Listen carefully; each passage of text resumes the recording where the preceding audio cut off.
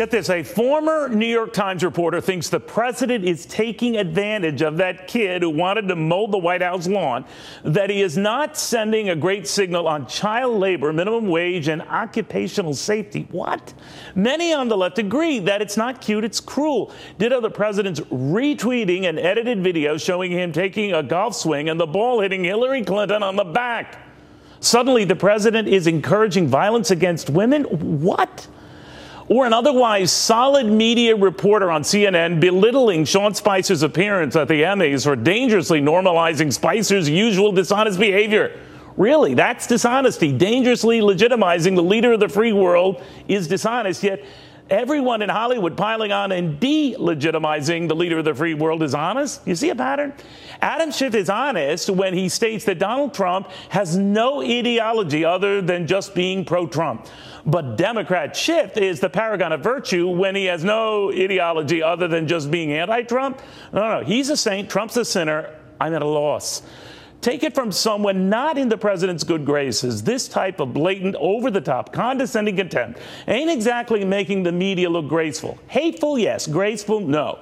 And obsessing over the president's tweets risks the media looking like twits. Not fair, not balanced, not right.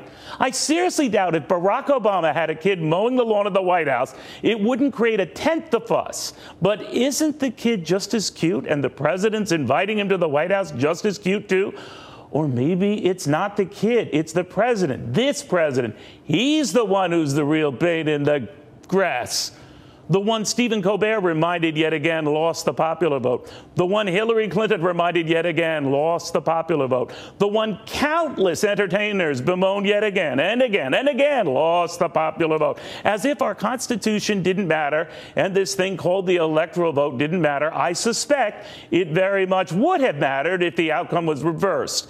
And the outcome this crowd wanted was the outcome, well, that this crowd got. If Hillary Clinton won the electoral vote and lost the popular vote, no one would be joking about her losing the vote that didn't count, just the count that did.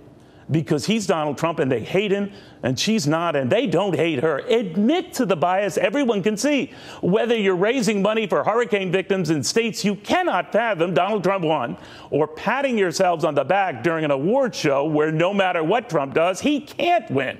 Because you won't change and your hypocrisy won't stop. Furious over a silly video purporting to show Hillary Clinton getting hit with a golf ball. But funny fodder if you can show Donald Trump getting hit with much more. So her getting hit in the back, cruel. Someone cutting off Donald Trump's head, comedy. Now who's hysterical? And now who's the one in the rough? Good night.